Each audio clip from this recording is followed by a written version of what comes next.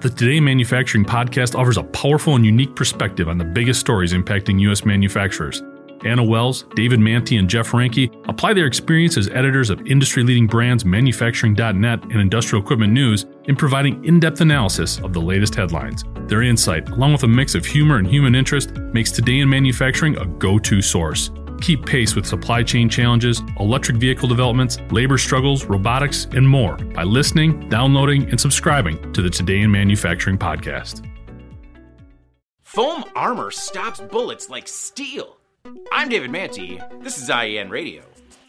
Researchers from North Carolina State have created a new armor out of a composite metal foam, or CMF. During tests, the researchers fired a 50 caliber armor-piercing round 514 meters per second at the foam. It bounced off, didn't even leave an indentation on the backplate. They ran the same test with a bullet traveling 801 meters per second, and it left a mark, but it was only 8 millimeters deep. The foam not only performed as well as traditional steel armor, but it's more than 50% lighter. This means that military vehicle designers could drastically cut down on overall weight without losing on safety. CMF is a foam made of hollow metallic spheres embedded into a metallic matrix made of steel, titanium, aluminum, and other metallic alloys. For the study, the researchers worked with steel CMF, which means that the spheres and matrix were made of steel.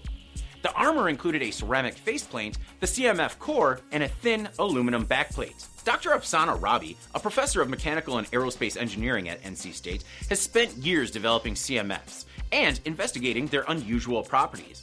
It might actually be the coolest job in the world. In March 2018, she blew up a high-explosive incendiary round next to the foam to see if it could stand up to the blast pressure and fragmentation at 5,000 feet per second.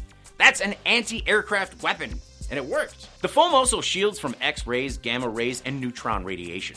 According to Rabi, the foam could soon be used for everything from space exploration to shipping nuclear waste.